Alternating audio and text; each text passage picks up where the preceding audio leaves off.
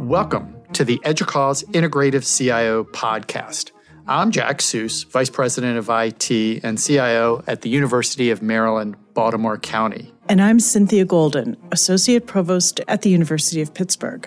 Each episode, we welcome a guest from in or around higher education technology as we talk about repositioning or reinforcing the role of IT leadership as an integral strategic partner in support of the institutional mission. Today's guest is Dr. Vince Kellen, who currently serves as the Chief Information Officer of the University of California, San Diego, as well as a member of the Chancellor's Cabinet and the VC CFO's senior management team. Dr. Kellen brings a rare combination of academic, business, and IT strategy experience to his role, with a focus on transformational leadership within IT. He applies leading-edge approaches to current business challenges and has 25 years of executive-level information technology experience. Dr. Kellen has contributed in an advisory capacity to key organizations in higher education, including EDUCAUSE, Internet2, and the Association of Public Land-Grant Universities. Last but not least, Vince is always one of the people that I bounce ideas off of because he thinks big and he will tell you when your idea won't work. Welcome, Vince. Thank you. Welcome to the program. I tell myself when my own ideas won't work too, so don't worry. So Vince, why don't you start by introducing yourself to our audience and also give us a sense of what you enjoy doing outside of the job? Yeah, I'm a CIO here at UC San Diego, which is one honking institution that's been on a roll and doing quite well, so I've been enjoying it. Half my career has been in higher education as CIO and also faculty up until I got here at UC San Diego, where I no longer have the time for that. The other half was in industry, principally consulting and strategy consulting and data and analytics consulting for most of it, and a brief stint as a newspaper reporter and retail management and accounting. So kind of a diverse background, but one that seems to sit well for me here as CIO. What I like doing outside? Actually, I just built a greenhouse and have 45 fruit trees, so that keeps me busy with horticulture, getting back to my roots, and then writing. I enjoy writing and continue to write to this day on a variety of topics. Well, and speaking of roots, I know you've also been studying genealogy. Yes, absolutely. I've been doing that on the side in a big way. My sister has been leading, she's been doing it since the 80s. And I got dragged in because I'm pretty good at internet sleuthing. And so the last 4 or 5 years, we've been doing much work building out our family histories on all sides. Oh, I'd love to talk to you about that offline sometime. That's an interest of mine too. Right? Yeah, it's quite fascinating. You learn more about history actually than about your own family. So we're really happy to have you on the podcast today. And we thought we might frame some of the rest of this conversation around the EDUCAUSE top 10 IT issues. And I think most of our listeners are familiar with those. The way EDUCAUSE is talking about these issues, they've grouped the top 10 IT issues into what they're calling 3 foundational models. The first one is leadership, and they talk about that as leading with wisdom. The second one, data, and they refer to it as the ultra-intelligent institution. And the third is about work and learning, or everything is anywhere. And we wanted to start with the third one, everything is anywhere. The idea, I think, for this foundation model really acknowledges the effects of the pandemic and the fact that our campuses now have both physical and digital entities. Many did before, but it's much more broad right now. So teaching and working are happening in classrooms and dorm rooms and offices and conference rooms and students' homes and faculty's homes. And so we have a wide variety of places where that's taking place. And our data, institutional data, is stored and transmitted and accessed not only on campus computers, but again, home computers, portable devices, and cloud servers and other machines. So essentially, everything is anywhere. Does this idea, Vince, of everything is anywhere really resonate with you? And how are you positioning UCSD to leverage all of these changes over the next few years? Well, one, I think the phrase anything is anywhere is actually a big improvement over kind of what prior phrases that existed, like Internet of Things, for example. Yeah. I've always been puzzled by that one because it was focused on the thinginess, not the use. Everything is everywhere really is harkening back at the use. Why are we doing this? What is the use that all the technology is being put in place for?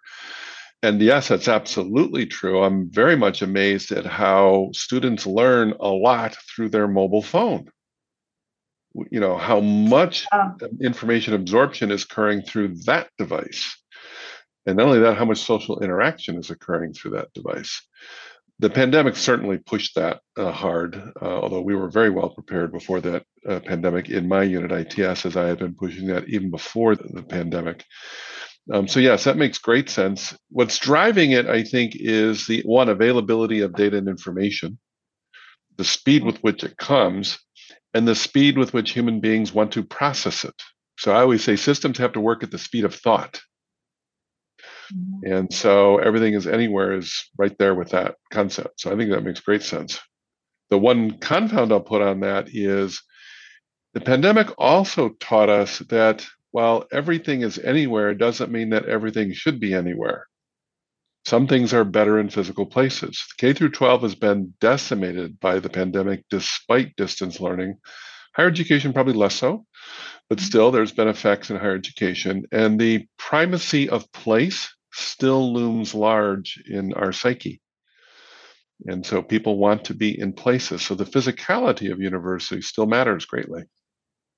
Vince, how are you thinking about access and student success at UCSD? And is this undergoing change as a result of the pandemic?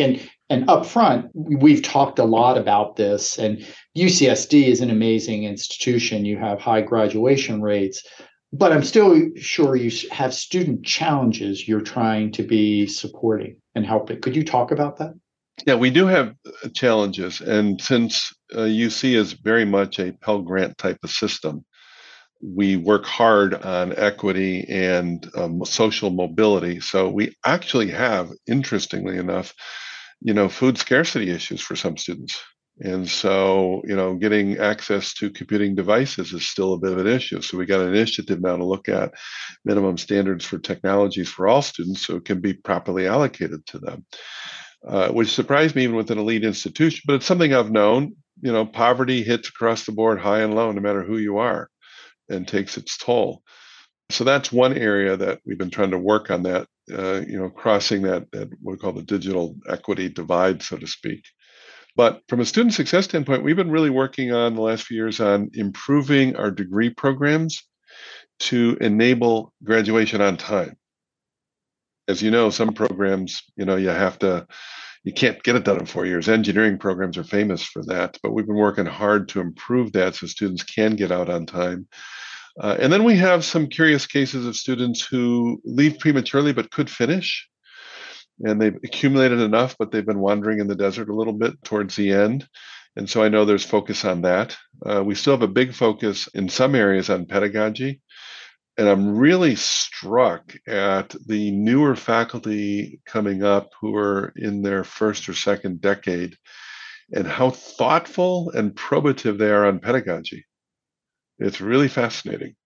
So I'm very heartened by that. And I think they're going to use the technology in more interesting ways. And I'll give you an example. We had a ChatGPT discussion with faculty. And there's a whole collection of faculty saying, no, this is a great pedagogical tool. I'm using it to tell the student, tell me when ChatGPT is confabulating, which critical reasoning, as well as you got to have a lot of domain knowledge in order to do that. So I think the impact for us is pedagogical, certainly access related, and then obviously just improvement in progress through degrees. So what about creating online services and support these student success initiatives? What are you doing now, and what's your longer term roadmap? Uh, that's emerging for us now. And the reason it's emerging for us is we're in the middle of trying to replace our student system. And part of that, we want to come out of that with a renewed effort on pulling together the fragmented service delivery to students. I think we do a good job in each silo doing that. I think there's reasonable coordination for the undergraduate population because of our unique college system, like Harry Potter houses, living learning communities that's put in place in the large. So there's some good work there, but there's a realization now we have to do more to integrate, one, the data, and two, orchestrate the processes that serve the student, particularly in financial aid, bill payment, and navigating a degree. That works ahead of us. We're following some other places on that, but it's going to be timed appropriately with our student system implementation. So that leads into a question we wanted to ask you about the work you've done to train the UCSD community in lean process design.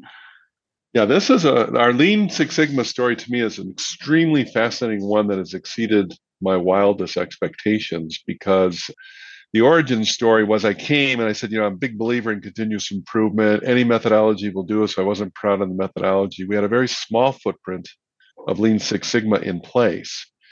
And so I pinched Moj Ghanamini, who is my direct report in this area. I said, hey, let's do some training for ITS. Let's get all of my unit, IT, Lean Six Sigma Yellow Belt certified in 1 year, 400 people.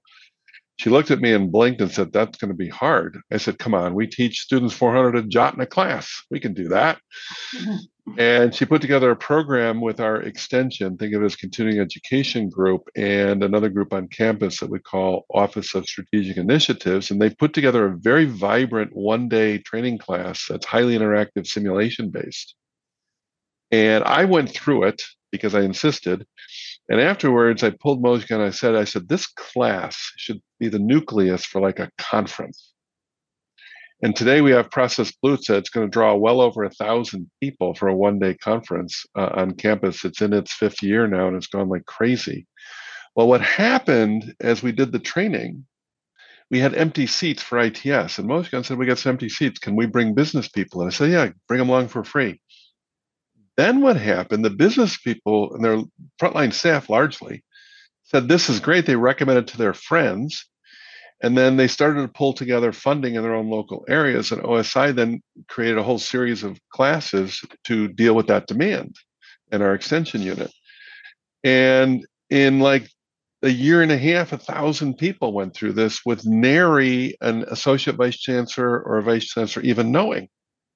And so, okay, what is fueling the desire for frontline staff to want to get Lean Six Sigma certified? Well, the obvious stands out. Prove the resume. But I think more fundamental, they were trying to deal with the administrative chaos in their own land and have tools to attack it and approach it. And so it continued. Now here we are 5 years later. And I am now starting the work of bringing Lean Six Sigma to what I call the associate vice chancellor level, the vice chancellor level, getting sponsorship for our conference from them, getting our chancellor and our EVC to speak, which they have at the prior versions of this, but now trying to get it in the language of management speak. And the language of management speak is, instead of leading with anecdote by a very important person, let's lead with evidence to guide the decision. And instead of working on righteous indignation over harms in the past, let's work on solving the problem going forward. And that's very tough for the Academy to do. We thrive on righteous indignation. Vince, I will add that they often, when it was virtual, I would attend the Process Palooza interactive sessions that they had, and I found them great. And so I really think it is a model, and it's one I'm actually trying to encourage here at UMBC. We replicated it with Paul Zapparata at KCTCS. So the second foundation model is the ultra-intelligent institution, working with data and analytics to provide institutional decision makers with ongoing, useful, and increasingly sophisticated insights. Vince, this is an area where you and I have talked a lot. I consider you to be amongst the very best in higher education at what you're doing. Can Can you talk about this work in the space that you're doing? And if you want to go back and also talk about some of the work that you did at University of Kentucky, by all means. This ultra intelligent institution idea is going to have a decade long plus of legs. This isn't going away. And the reason it's not going away is a couple challenges we have. One is the demographic challenge of students, which is now hitting the shores, community colleges and regional universities. And that's endemic. That's going to continue, as well as what I call citizen revolt, taxpayers' frustration with what they view as the intransigent nature of higher education. What does that mean? We have to do more with less. We have to find a way to get efficient. Among the consultants who deal with industry, they know that higher education adopts things 10 to 20 years later. In fact, I quipped, when the end of the world comes, I'm glad in higher education because everything in higher education happens 10 years later. What does that mean? We have to have smart systems and data integration and smart data management to, one, automate as much as we possibly can. And I'll give you a simple use case. One of my direct reports, Brett Pollack, he's been playing with ChatGPT. He uses it to help him write UC San Diego job descriptions in UC San Diego format. He figured it saves him about an hour per job description. Beautiful example. I need 1,000 more of those where we're saving people, we're giving them their life back. We're giving the administrator their life back. We're giving them time back. But along the way, we want to create a smarter university that's leaner and meaner. Absolutely. I think it's a moral imperative, actually, for the CIO. If we're not contributing to that, we're doing a disservice to our funders, the taxpayers. So that's the big thing. I think the AI component of this is going to grow, or machine learning component. I just had a conversation with our leaders in the accounting realm of the units related to our Oracle Financial Cloud implementation. I said, hey, we have now a bulk of data. We got to start thinking about how to auto approve, auto route, so humans don't do the work. In fact, I was talking to one CFO at a very large university who was saying she is pursuing touchless transactions that are born digitally, processed, and come out, and a human never touches anything. In other words, they're being routed and managed automatically with humans reviewing what the machine has been doing. Very difficult concept for a lot of administrators. Industry is already there. Not all of industry, but a bunch of industry there. We need to get there. We have a strong desire to do it. So yes, I think this idea has tremendous legs. We have to be uber smart with data and systems in practically every dimension of what we can do. So Vince, Jack mentioned that the two of you got to know each other through IMS Global, which is now One Ed Tech. And that organization, I think, really aims to kind of accelerate digital transformation of learning. How are you using data to inform and improve teaching and learning at UCSD? Yeah, we're doing what I call the classics that many people are doing. We've got a bottleneck report analysis, which was used and has been and continues to be used to identify curricular reform. We have units who've been looking at interaction with different classes and understanding enrollment patterns and classroom interaction patterns. Obviously, the data is useful for looking at how degrees are shaped, how to improve the degree by mixing your offerings, your course offerings up. So there's been a lot of use of the data for that. We've now stepping into generating anonymized data sets for faculty researchers who want to do research on their classes themselves. That's a big deal for a couple reasons. One, it might enable students to participate in that research. I think students love to research each other and themselves, but we can do it in a safe way that anonymizes the data well. So we're starting to step into that. As you can imagine, an institution with close to a 90% six-year graduation rate, I don't necessarily get a lot of demands for improved student success right now. So the demands tend to be much more focused on narrower or single course, single program issues. Mm-hmm. In aggregate, we've been using it to understand behavior patterns of our learning management system and how usage has been evolving over time. The pandemic actually increased usage, and that increased usage seems to stick. Mm-hmm. While we still have some shallow adoption of learning management systems, in some cases wisely so, in some cases not wisely so. Net, we have more adoption of the digital technology and use of it.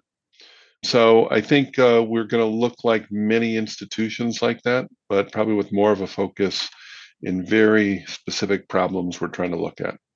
So I'm curious, when you make this data available to faculty, for example, to take a look at, classroom interactions, what's the adoption like? What's the interest like? Because we're a strong STEM institution, we have a lot of interest in this. Being a former faculty member myself and teacher and longtime teacher in different domains, different instructors have different philosophies of how they want to teach. My job is to say one's not better than the other. But the philosophies kind of range from the measured self. I want to know everything about me as a teacher. I want to know everything about the student. This is a science domain. I can analyze this from science. And then there's another one that I'll call more of a deeply humanist privacy focus, which is, as an instructor, I should know nothing about that learner at all. So I am not biased. And therefore, only our dialogue should be the only thing to improve. Mm-hmm. Being a studio art major, I appreciate that to an extent. But also being the engineer that I am, there's also truth in the science domain. So I think it's a both and, right? So we've got a strong STEM group of faculty, and they have a strong interest in doing further research in this. And so we want to support those faculty and give them the tools they need to research their own instruction. I think those are both great examples. And one of the things we've found that's been successful in sort of encouraging faculty is we have this learning analytics community of practice where we do regular meetings, and my division will give out what we call mini grants. It's $2,500. We usually give 3 to 4 a semester.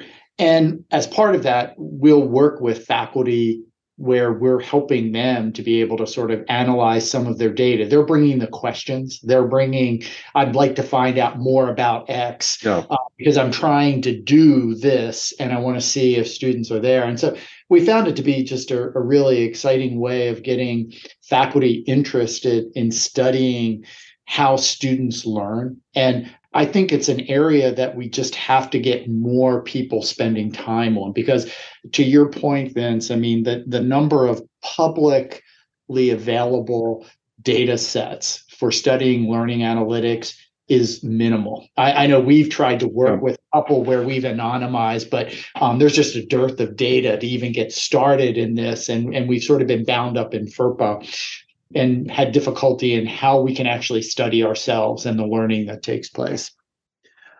I'm going to shift just a little bit, though, in this next question, because I know you have one of the best chief information security officers in higher education in Mike Korn.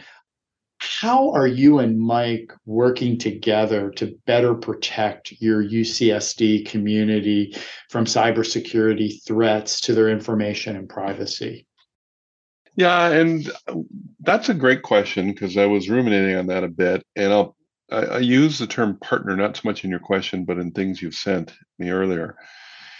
And what I've learned over the years in partnership never really exists between two institutions or two titles. Partnerships exist between people. So the people have to have a deep appreciation for each other. That deep appreciation has to be founded on a deep understanding of each other. So what I do with my team, and Mike's part of our team, is I say, hey, consider me a guide on the side, or perhaps a player on the field a bit too. But, Mike, if you're the shortstop and Kevin Chow, you're the third baseman, it's good for the third baseman to admit they have trouble going to the left a bit. And Mike, if you're the shortstop, it's good that you know that. And it's good that you both are very good with that, because you will get the ground ball, whereas two people that don't do that, the ground ball will go between them. So that requires a level of trust and implicit liking of each other, at least professionally, to make that work. And yes, Mike brings, every time I said, Mike, when I talk to you, I feel like I'm talking to a Supreme Court justice. I can't poke a hole in your reasoning, right? So he's very probative. And so what Mike and I do is we've been engaged in our own mutual self-awareness journey, meaning, what are you good at? What am I good at? Where do I stand strong? Where do you not? And we support each other in that. And so the way we operate as a team, we'll go back and forth on what role do I want to play? What role does he want to play? How do we mix that up? And so that's the nucleus of the partnership. Now that leads to the generation of programs. One of the areas where I excel and Mike appreciates that is I kind of get the lay of the political landscape and the art of the possible, given our chancellor, our CFO, our EVC, our provost, essentially, and how things could unfold in time using that. So he trusts me to nail that. I trust him to nail what he's trying to do. And from that forms a partnership. So the partnership has to be more than mechanical. It's got to be in cybersecurity. It's got to be almost to a level of, I won't say intimacy, but to a level of trust and knowledge that goes way beyond what most managers are comfortable with. No, that's a great answer. And the reality is that it takes a large group of people committed to trying to protect the cybersecurity and privacy, your infrastructure, your policy, your cybersecurity, but also people in various areas. And so I really appreciate how you're trying to build that trust and that organization deeper. So I want to kind of bring our conversation back to that third foundational model that Educause defined, leading with wisdom. The title we have for this podcast is the Integrative CIO. And what we've been trying to do is really share insights into how others are doing this, how they're leading with wisdom. So Jack, I think you had some things you wanted to talk about first. So Vince, I know that you've had a lot of change at UCSD, and you've generally been very successful at that during your tenure. Could you share how you've learned to manage change both across the campus, but also inside the technology organization? Because I think if you're not thinking about change management in your own team, you're missing a group that's important to be getting buy-in from as well. Could you talk about how you've done that? Yeah, this is a complex topic. I'll start with, I think 80% of leadership is self-awareness. And I may be understating that by 20 percentage points. Because the root of all change difficulty is a lack of self-awareness by those who are trying to prosecute the change, right? So we often use techniques that work against the change we're trying to get. And so I think the anchor for me is every individual that I'm dealing with in the change process, I have to recognize that they're an individual that is at some point in their journey, early, middle, or late, and all of us can improve. So therefore, I have to take kind of a personalized approach to that person. And so it's how to exhibit the intellectual curiosity in what they're doing, how to get inside what they're doing intellectually and engage with it. So it starts with this kind of human transformational leadership concept right out of Bernard Bass and his framework for doing that. And it's mainly because of my education background, right? You're trying to approach a learner, you got to hit the learner where they're at and deal with the motivation that they bring. And so I have to do that with each individual. And certainly within ITS and my senior management team, yes, that's a lot of roll up your sleeves, change work to help build that self-awareness among the team. And then that rolls into how to build change program. I kind of hate the phrase change management because it's been so productized as to be meaningless. Vince, I agree with you. And one of the things that I believe is that as a leader, you've got to also be willing to admit sometimes that what you're proposing isn't going to work. And as you get feedback from people, you're prepared to change yourself or what your plans are going to be and how you're going to do things. If change management is solely, you're wrong, I'm going to fix the fact that you're wrong, do what I ask, it's really hard to get significant buy-in to that. If it's a conversation and if you're open to listening, it seems like that's sort of the start and the foundation for long-term successful change management. Absolutely. And I turn this into a collaboration concept, meaning, hey, Mojka, we need to think differently about this. And so it'll be me leaning on her to probably see some change that I need. But it will then quickly turn into, well, let's collaborate on a design around this. And even in small things where we're doing a change, even if it's a technical change, I try to turn it into a collaboration, a groupthink exercise where the group can think better than an individual and then do it that way. I also, when I get into a very sticky wickets on change, I tell the person, listen, you're on the bus, probably good to great concept. We're not kicking you off the bus. So relax. You're not getting fired. But two, we need to get some change, and here's some ideas how to go at it. I'll often preface everything I do and say, I could be wrong, and you guys point holes in this. Mm-hmm. Or I'll specifically recruit somebody to say, poke holes in this, right? And fortunately, I got no shortage of that on my direct report team, so they're very good at that. That's a good thing. Yeah, but the leader has to stop thinking about how can I impose this change, but how can I get the organization to lean into the sunlight of the change? That's a great statement. Thank you. Yeah, makes a lot of sense. So Vince, Jack mentioned in his introduction that you've been involved in many of our higher ed IT community organizations and other higher ed organizations like EDUCAUSE, like Internet2, One Ed Tech, APLU. And these are all great resources, I think, for campus leaders, and they're very forward focused. How have these kind of organizations helped you bring along your organization to be ready for the challenges that higher ed technology is going to face or is facing? I think these organizations, and EDUCAUSE right among them, is great for scouring the landscape for one, problems, and two, solutions. And also to scour the landscape for understanding of local context elsewhere. So the frequent thing, University of Miami, Ohio is doing this, or maybe University of Ohio is doing this, and here's the context, here's what we learned. Mm-hmm. And that becomes worth its weight in gold. Now, I like to even go beyond that and take this to industry. So I frequently, because of my industry background, I reach out to industry. I just did an hour and a half with actually Kevin Chow and an old hand at large-scale ERP implementations in industry, Pat Maroney out of Chicago.